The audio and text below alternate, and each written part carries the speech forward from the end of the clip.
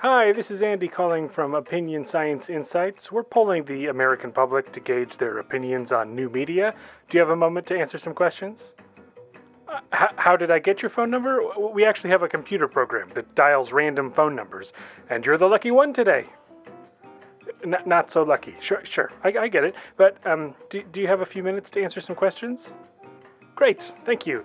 Do you listen to podcasts? Got it, okay. And how frequently would you say you listen to podcasts? Once a month, once a week, several times a week, or every day? Sorry, sometimes is not an option. You can choose from once a month, once a week, several times per week, or every day. Is that once a month, once a week, several times per week? We see the results of public opinion polls constantly in the media. Before elections, it's a constant question of where the country is leaning.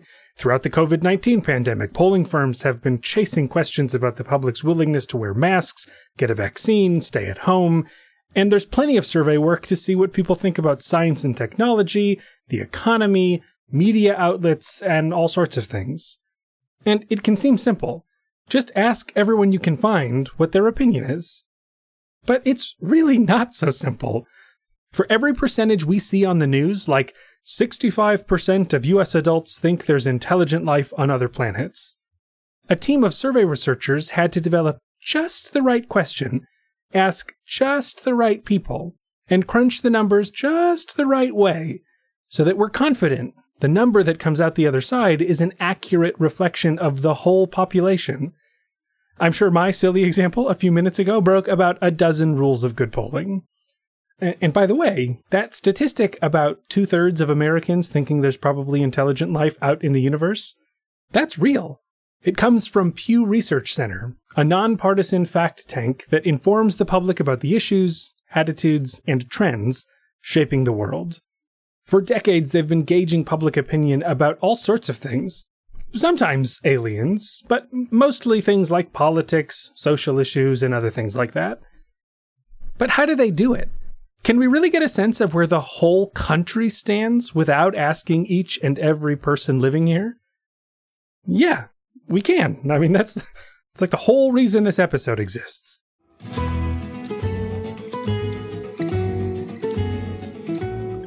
You're listening to Opinion Science, the show about our opinions, where they come from, and how they change. I'm Andy Luttrell, and this week I talk to Ashley Amaya. She's a senior survey methodologist at Pew Research Center. I've been wanting to have someone from Pew on this podcast for a while, because I've always respected the work they do and thought they could give an overview of how this whole polling business really works. And Ashley is just the right person for the job. She got her master's in survey methodology from the University of Michigan and her PhD from the University of Maryland. And before Pew, she was a survey methodologist for a couple other big hitters in the polling world. I talked to Ashley about how she got involved in public opinion polling, and she walked me through how Pew goes from a survey idea to the final numbers we see on the news. She also shares how we can be smart consumers of polling results, and what the future of polling holds.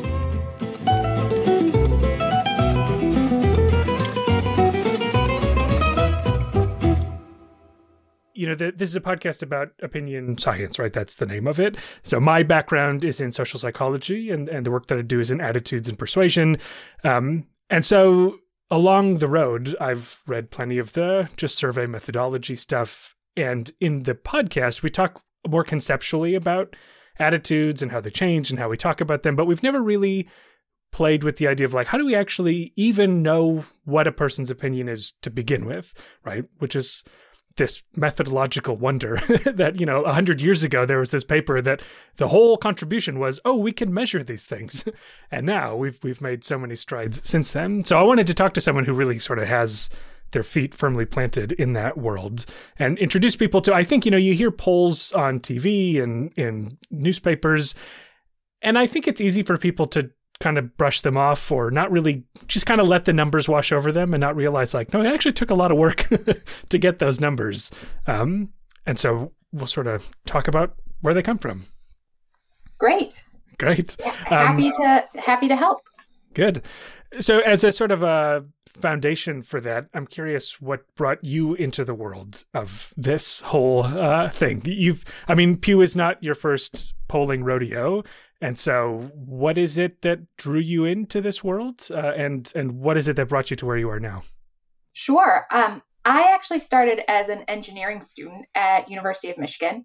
And I joined their undergrad research opportunity program and wanted to do something a little different. And so I got placed as a research assistant for the surveys of consumers. And it was great. It was all the things I loved, which was doing a bunch of math, but it was a lot more social, both in the subject that we were studying, right? And just the surroundings in general. And so I ended up switching my major. I kept that job for the rest of my undergrad career. And then I went on to get a master's and PhD in survey methods. So it's been 20 years now.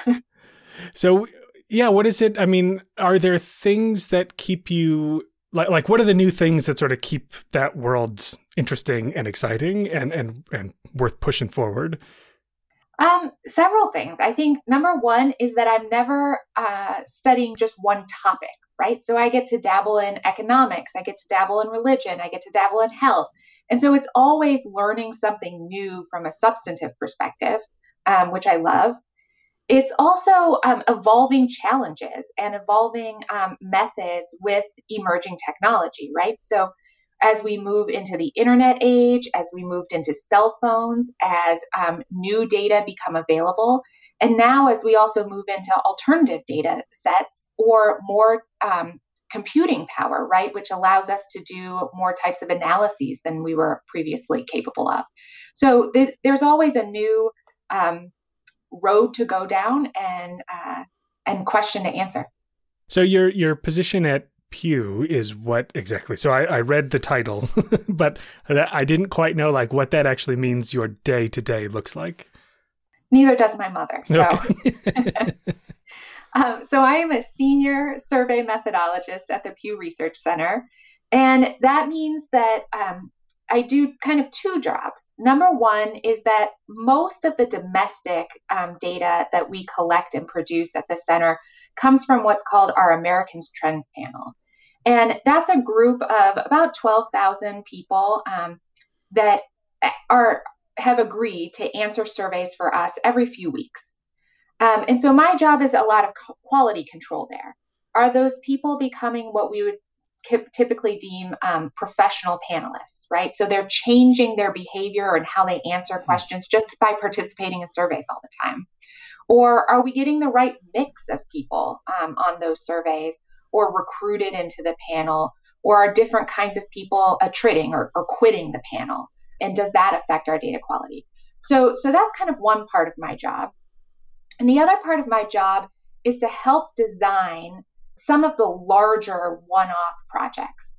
So for example, a few years ago, Pew has done the Religious Landscape Survey, which really tells us what kind of people and what their religious beliefs are in the United States.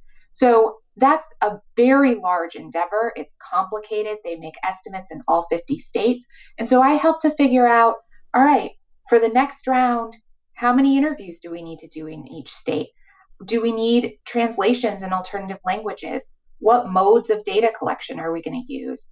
How long can the survey be without harming our response rate, right? People don't like long surveys. How do we weight those data, et cetera? And so I help consult on those bigger projects. To the first part about, so we'll get to the evolution of a project like that in a second. But the first thing, so with the panel that you maintain, two questions come up for me about that. One is, you mentioned that you're monitoring, like, are they becoming professional survey respondents? And what are you looking for to give you clues that that's happening? Right? Like, what are the signs on the other end that, like, this person is answering questions as a survey respondent, not as a person in the world? So we actually just published a report on this, which is why it's top of mind. So you can go to the Pew Research Center website and look at the panel conditioning report, is what it's called. But we looked at it in three different ways. We look at it to see if people that have been panelists for longer periods of time, if they're really different than our new panelists, right? If they've kind of changed their behavior, then that tells us something. We also looked at their voting records over time. So we have the voter files. We can append that information to our panelists.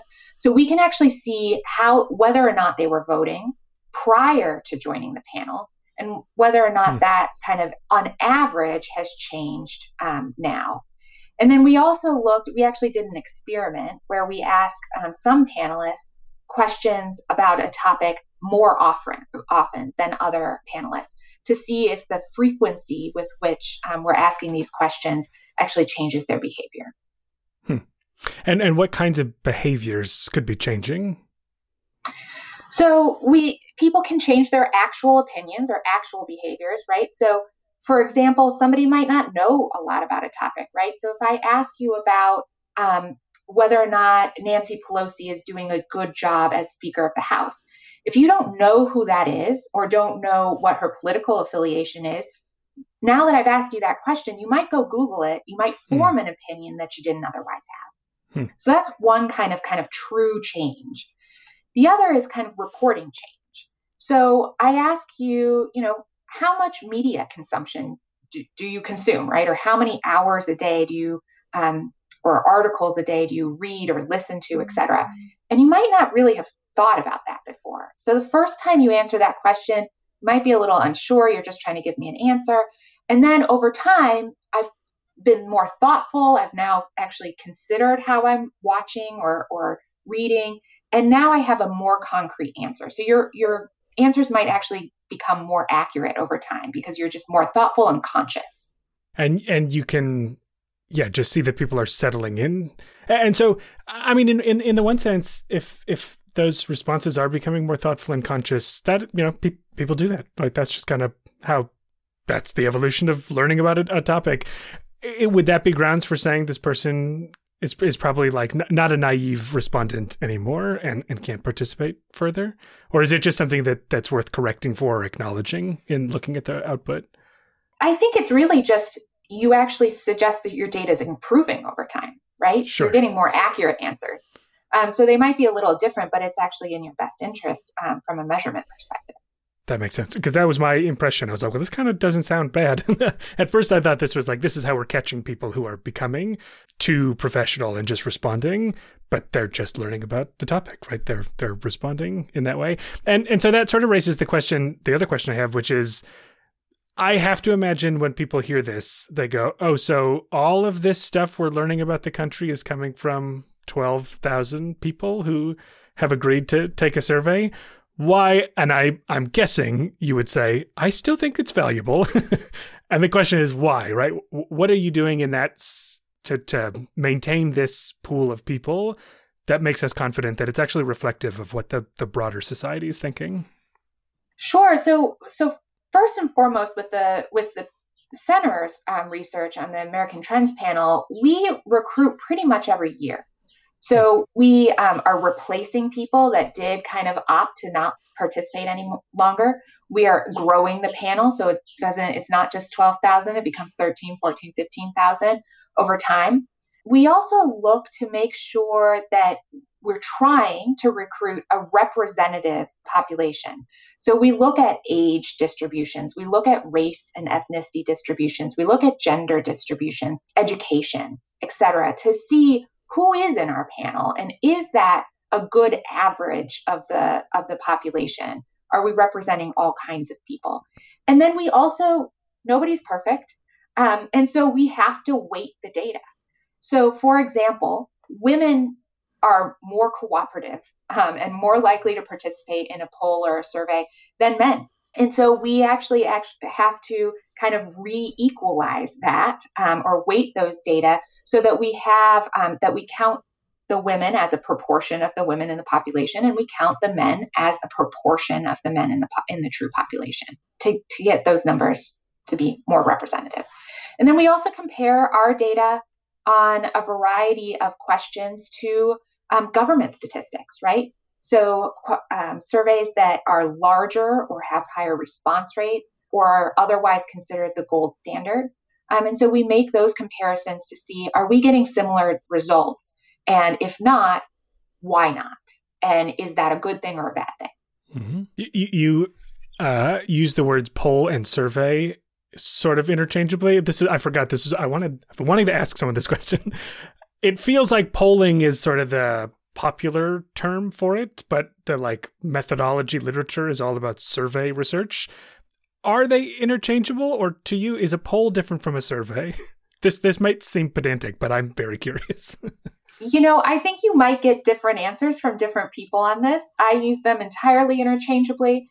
I generally think about polls as being more about attitudes and behaviors, and surveys being more a broader definition of kind of anything. It would include fact-based questions or knowledge-based questions, right, as well. But for the most part, they're the same. And so why do we do it? Like, obviously there's a nerdy fascination with it, right? Like, I read the Pew reports that come out and I go, this is very cool. Obviously I'm interested in opinion, but is it just a curiosity? Like, what is the value? We wouldn't have all these high intensity survey operations in this country if they didn't have some value. So to you, what do you think the point of doing this work is? I think it depends on the person, right? So for the nerds in all of us, or the people that like to watch politics, right? We love it when the election comes around because we want to know who's going to win before they announce a winner, before voting happens. So there's an election outcome or prediction aspect to it that I think is just of interest to people. I think for journalists, it gives people an objective source of sentiment. It helps provide some numbers to some anecdotal stories that they might be telling. Or it helps give a voice to groups that are otherwise often silenced or not heard as well. I think for other people, for political leaders, it gives them information about what does the public think, and therefore how should I act on that? Or what do they want, or what do they feel is lacking? And they can make decisions and policies based on that information. And I also think it helps, in a similar vein, provide financial planning, right? If you need to know how many people really need, different types of access to healthcare, for example, then this tells you, this helps put that into context and helps tell you how much money you need to allocate towards something. Does Pew do any of the like direct policy interfacing, or is it purely just, we're just telling you what we see here? So we are a nonpartisan kind of fact tank. So our job is to get the information out there. We do not take any kind of policy decision or position. Sure. But do you, is there any indication that it's being used for, I mean, I have to imagine, yes, right? I mean, is there anything you can see that's like, oh, this work that we did is having an impact, right? We didn't endorse it, but it is having some impact. Sure. I think we frequently get cited in a variety of news sources. We frequently get cited by politicians. I've seen our work being used in school textbooks, right? So I definitely think that it's useful to people, and I hope that it's being used as intended. Right. So let's unpack the process. We've hit the highlights, but just to sort of make this concrete, one of the ways, as I was thinking about talking to you, I was thinking that it would be a useful exercise to think about the process of dreaming up a survey, implementing it with all the bells and whistles that are needed, and then, thinking about how we would interpret it. Because again, I think that would help folks realize it's not just like, oh, someone went out on the street and asked like 30 people a question and just kind of wrote down what they said, right? Like it takes some time. And actually that is an interesting first question. Do you have any sense of like the timeline, like from conception to the report comes out? I'm sure it varies wildly, but I mean, are we talking like a couple days, couple weeks, or like these are many months of work to get it out there? It varies significantly. So, for example, when an event happens that wasn't planned for, and we need some information about that, we can write the questions, hopefully test them before they're fielded, and then administer them to our panel because we have a source of people that are ready and willing relatively quickly. And then we take about 10 to 14 days typically to field the survey, right, to collect responses. And then we can write a report and get it out there in a few days after that. That's the exception to the rule, though, right? And on the opposite end of things, these really large kind of one-off surveys that are tens of thousands of people across all 50 states and DC, it can take years to plan and implement. And if we are doing the survey by mail, for example, that's several months of data collection. So it really depends. I think on average, it probably takes us a few months to actually conduct the survey in the sense of somebody actually starts writing the questions and thinking about the sample size. But we start planning for most of those things a year in advance or so. And the process is really somebody has a research question that they want to answer. And the methods team, myself included, start talking to those substantive people, right? On, okay, well, how are we going to answer that question? And so there's, well, what data do you need for analysis, right? So what questions do you need to actually ask survey respondents? How many of those people do you need to ask? And that's a question about, well, what kind of analysis are you going to do? So are you going to compare kind of groups of the population? So we kind of want to have similar number of people in each of those groups to maximize our statistical power? Or do you want to say something just overall? And do you want to dig into the weeds here or there, et cetera? And so it's a question of how many people, and that also then dictates how we sample, right? So we don't always interview the entire trends panel. Sometimes we just select a subset of them. And then for the trends panel, most of our protocols for actually collecting data are consistent. So how we contact them in the first place, how many days there are in a field period, how long the questionnaire is, how, do they get paid for their responses or not, how we weight the data when the data are come in. All of those are pretty standard processes for us on the panel. But those are decisions that, if you're working every time you're designing a brand new study with a brand new sample, you have to think about. When you use the trends panel, are you setting it mostly as we're going to field it for this number of days or until we hit this number of people? Again, probably depends so how frequently the answer. But if it's like, oh, we're going to plan to have it open for, 7 days, probably there's a pretty reliable benchmark for how many respondents you can plan to get in those 7 days. And so amount of time and number of people is probably about the same metric in that sense. Is that right? Right. We normally set it for time. And that's typically because we do have publication timelines that we're also leaning towards, or that we have to move on to the next survey that we're going to do, right? So ours are pretty much set on time, not number of people. There's also a difference between later respondents and earlier respondents, sometimes, depending on the topic. And so we want to make sure that we've got enough time to get those kind of late participants into the survey. So yeah, I hadn't thought it, because there are, so I will say in the psychology world, when we do online surveys, often we use these methods that you can get lots of people very quickly, but I hadn't thought of, you might want to push that out further because you're capitalizing on a very maybe narrow sample by only keeping it open for, 6 hours or whatever it is. Can you speak at all to what those differences might be? What are you gaining by keeping it open just a little bit longer? That's very topic specific. Who are those later respondents and who are the early respondents? Early respondents are typically, in general, are very civically engaged, right? They're more likely to vote. They're more likely to volunteer. They're more likely to be the head of their homeowners association, right? Whereas later respondents, you get folks that aren't that eager to participate. That's an example, but there are different correlations depending on the topic. You mentioned too especially when you have a quick turnaround, right? Something very timely.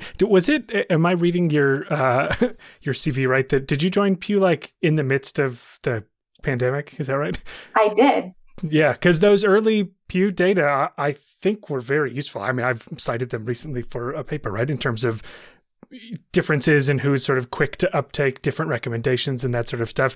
And you look and you go, oh my God, these data are from March and April 2020, which is like, you had no time. You had to just like hit the ground running. And of course you did, because this was the most, timely thing to look at.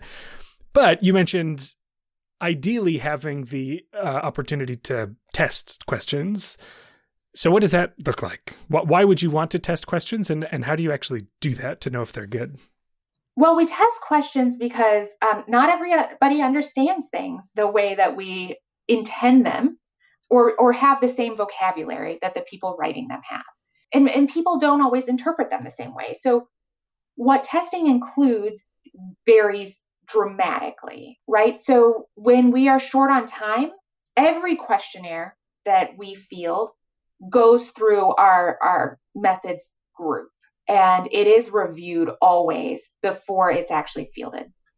So hopefully you get kind of an expert review from that perspective. We also oftentimes start slowly. So we might only collect, a few dozen responses first to see if anything looks weird.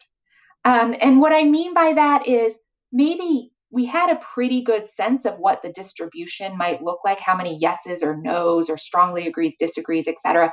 And if that's just totally off, we might dig a little deeper. We also always ask a question at the end of our surveys that's kind of open-ended.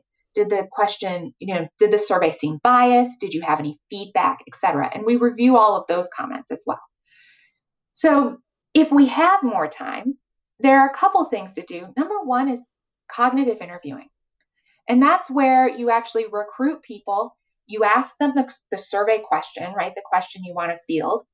And then you ask them follow-up questions. Well, how did you come up with your answer? What did this question mean to you? Did you understand this word? That's very time consuming, and it's also very expensive, right? So it doesn't always get done. You can also field questions on kind of these convenience panels or non-probability panels. So for example, SurveyMonkey has a panel where you can set up a question in 5 minutes and go ask a bunch of people to participate. And you'll get some feedback that way as well to see, okay, well, what does the distribution look like? Are they having problems answering this question? Are they offended by this question, et cetera? And so those are kind of the quick hit items on testing. I realize I steamrolled right by the fact that you joined Pew in the middle at the beginning of the pandemic. What was that? I mean, it's got to be, were you on the road to making that shift pre-lockdown, or was that something that happened like post-lockdown? You thought, oh, let's just try something new. I had actually interviewed with them. Probably one of the last weeks that everybody was in the office. So I was in the office physically, and then after that, it kind of just all went from there. Not because of Pew, but just because of personally, I was terrified of making a job shift in the middle of a pandemic. But I'm happy I didn't. Were you involved in any of that early work, or you were probably just still getting your bearings at that point? Right. No, I was not involved in any of the COVID work that early. Okay, so research question is identified. Questions are designed and tested. Oftentimes, it sounds like they go to a predetermined panel, right, that you use all the time. But sometimes it's, a whole new sampling strategy. Data come back, they're weighted, you write up a report. Does that pretty much capture the whole process? Yes. Okay. Just making sure there's no stone left unturned there. So the kinds of big projects that you're talking about that take so long, and it sounds like those are the ones that you're sort of the most intimately involved with. Can you give any example of a kind of project that would warrant that sort of extra level of investment? Sure. So two things come to mind. Number one is anytime we want to look at very rare populations or very specific geographies, So the American Trends Panel is really meant as a national general population panel. So if we want to study just Asian Americans, or if we want to study we want to make estimates for every single state, that's a place where our current panel is just not equipped to do that. It's not designed to do that. And so that's where we have to do these one-off surveys. Anytime we need to interview in languages other than English and Spanish, right? That's when we are going to have to do something that's not our typical process. And then if we want a lot of people, that's another place where we need additional resources and additional kind of design help. So what are the kind of things that have to happen to recruit unique populations? Is it all online? Are we random digit dialing still? I don't know if we are still doing that. or how are we getting out and capturing the voices that need to be captured uniquely? So we don't do a lot of random digit dialing, also known as RDD, and that's what telephone surveys are. We don't do a lot of that anymore. It's not entirely off the table, but it's not a lot of what we do. Most of what we do these days is actually what's called address-based sampling. So the Postal Service has a list of every residential, or arguably every residential address in the United States, and they make that through some vendors commercially available. And you can draw a sample of addresses and mail information to those addresses, either with a link that they can go online, or actually mail them a paper survey and they can fill it out and send it back in. That's typically how we go about our kind of specialized surveys. Other people still use random digit dial or telephone. And again, they sample a random telephone number of 10 digits, right? And they dial it and they hope it connects and they hope somebody picks up and they hope it's not a business, right? They hope it's not a minor's cell phone, right? Other people use the internet, and that is sometimes through a panel similar to our Trends panel that is recruited via one of these other methods, right? So actually people got recruited through the mail or mail invitation to fill out something online or phone, etc. The alternative to that is what's known as non-probability sampling. And that's when you get a pop-up on your screen that says, hey, do you want to answer a few questions? Right? That's not random. It's not statistically a probability sample. And it makes some requirements or makes some assumptions about people. And so in general, the center shies away from that kind of survey frame. So it's, there's multiple ways to do online surveys, but we look at ways to do online surveys that recruited through phone or recruited through mail in the first place. Is the Trends panel, like the go-to one, is that a mail recruited panel? Exactly. Okay, so this all sounds wonderful, obviously, right? These are the steps that need to be taken. My impression, though, is there are lots of polling numbers that float around our media. And I just got this feeling in the last election that there were, just so many polling numbers that were used for whatever position anyone wanted. And there, it's hard as a consumer to know, why this person is saying more than half the country loves that candidate. This person's saying more than half the country loves that candidate. Just logically, those cannot both be true numbers. What can we do as consumers to cut through that and find the data that are actually reliable indicators of public opinion? So I think there are a few questions to ask yourself. The first is kind of who sponsored it and who conducted it.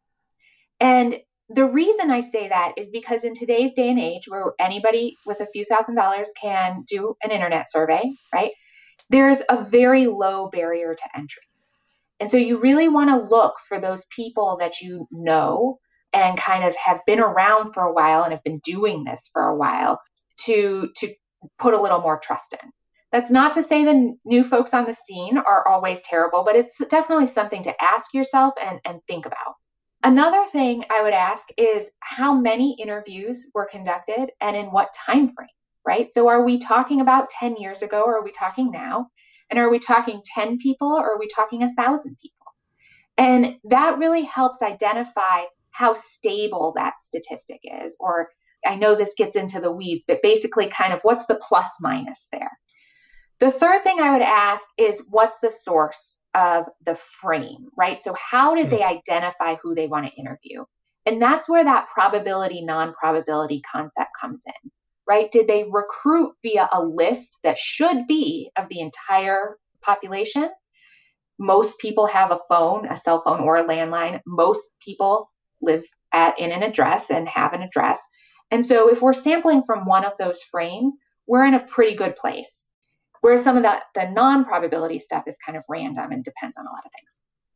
I'd also say kind of how's the survey weighted, right? Is it unweighted? And if it's unweighted, I place very little credibility in it. And that's because, like I mentioned before, we know that women are more likely to respond than men. We know that minority groups are less likely to respond. Less educated, less income are also less likely to respond. So we really need to make sure that we correct some of that statistically in the weighting before we report the data. And the last and probably the most important thing I'll say is it's all about transparency. If you can't find the answers to any of those questions, then something fishy is going on. And you really should be able to find that information. It should be readily available, readily published. And that'll help you sort through the details. Nice. Very helpful. It reminded me, I have a somewhat technical question, which is about the weighting part. I have had, and you kind of answered it for me, and I just kind of want to clarify it, which is that I had this impression that if you do like a true like probability, say like random sampling procedure, you don't need to do any fancy weighting, right? Because all the legwork was in the recruitment side of things. But the response bias is, I'm guessing, why it's still important to go like, sure, we tried to get as many men as women to answer these questions, but if more women than men did, we have to sort of make sure, also, okay, first, I'm going to leave that question out there. Is that about right? Yes. Okay. If you had everybody respond, then you're right. The sampling would take care of it. But that's not reality. So the other part of the weighting question is, how do you decide what to weight by, right? There's a enormous number of variables that you could weight by, right? And in some ways you'd go, well, do I have any reason to think that men would answer this question differently than women? Like, why do I care about gender, but I'm not waiting for age, or I'm not waiting for these other identities? In a given report that you would put out, how many variables do you end up weighting the responses by, and how do you decide which are worth weighting? So for the American Trends Panel, we have a pretty standard weighting procedure. It's not, we do create one-off weights from time to time, but for the most part, it's set. It's pretty standard. I couldn't tell you off the top of my head how many variables there are, but you can read about it on the Pew Research Center's website. Transparency. We publish all of that, exactly. How people make that choice, the default is you weight by sociodemographic information. All right. So typically age, gender, income, education, etc. After that, you're really weighting by the things that are both correlated to your response. So what makes you more or less likely to respond for whatever reason, and the things that are also correlated with your outcome, right? So what makes you decide that you believe or don't believe in climate change, right? Or that you are more likely to watch CNN than Fox News. The things that are related to both are really the items that you should be weighting by. For a lot of the post-election, especially in 2016, a lot of the post-election research that was done on what the polls were doing right and wrong, one of the things that came out of that research was that a lot of pollsters at the time, pre-2016, were not weighting on education. And that turned out to be really critical. And so that's what a lot of the pollsters started to do after that election. Okay, as a way of wrapping up, I want to ask you about alternative sources of these data, because I know you've done some work on that. So gold standard, right? I mean, this is from the earliest days, the old straw polls and all that. So we've been asking people questions directly for ages. But now we have all sorts of new ways to know what people are thinking. And so could you just give us a taste of like where else are people starting to look to gauge public opinion outside of mailing them an invitation to respond to a survey? All over the place. I think that a lot of folks are doing research into social media, right? And analyzing Twitter feeds. I think that's great in a lot of ways to help identify how people that publish information or tweet about things on social media, how they're responding and how they feel. But that's not the general population, right? And so it really depends on what your goal is and what your research objective is. People are using Google search data to see what people are looking at or looking up or care about, etc. In general, we're using natural language processing, which is basically a big computer that can analyze lots of text all at once. And we can use that to analyze media or leaders and what they say, like interviews with them. We can analyze sermons about it and church information. And then there's a whole lot of data that's not necessarily measuring attitudes per se, but is definitely giving us more information that we want or need. So big databases like voter records, right? We know whether or not you voted. We have access to that information through records files. Folks that do work in public health with consent may have access to electronic health records or medical records, right? So they can see things like vaccination rates. We're looking at imagery data. So there's been some cool satellite data that can look at night and take pictures at light pollution. And that helps in developing countries identify where the wealthy live, right? Because they have electricity. Or it might help us to identify, other farmland, et cetera. And we are using data, satellite imagery, to look at crop growth to help our national agricultural statistics. So there's a whole, if you can think of a number, there's probably a data set for it. I've been reading some of the recent work that's using GPS data when they were tracking like movement in early pandemic times and able to sort of see like where are people just still roaming around and where are they actually staying in their homes. That's a great example. You've all messed with any of that other stuff, but the imagery one, that is very cool. And those have to involve partnerships outside of Pew, right? Or are you're more talking generally, or is Pew actually doing some of this work as well? I'm talking generally. Yes. Okay. Yeah. Just to be clear. Very cool. Well, I don't want to take any more of your time. I think we've gotten our education in polling, and I appreciate you taking the time to walk us through those steps.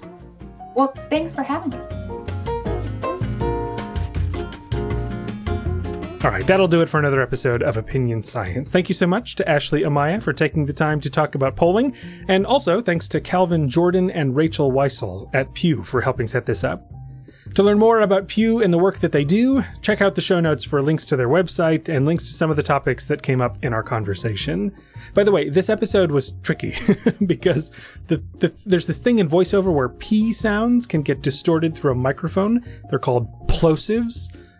Anyhow, I kept having to say things like Pew Public Opinion Polling. So I'm sorry if that hurt your eardrums along the way. For more about this show, you can pop on over to opinionsciencepodcast.com for transcripts of this and other episodes, links to fun stuff, and even a picture of me, just in case you want to ruin whatever face you've imagined goes with this voice. Find a place on the web to rate and review the show: Apple Podcasts, Podchaser, Good Pods, Stitcher. Help people find the show. And subscribe to Opinion Science on your favorite app. Never miss an episode. And next one is a big one, too, so get excited. Okay, that'll do it for me. Thanks for listening, and I'll see you in a couple weeks for more Opinion Science. Bye-bye.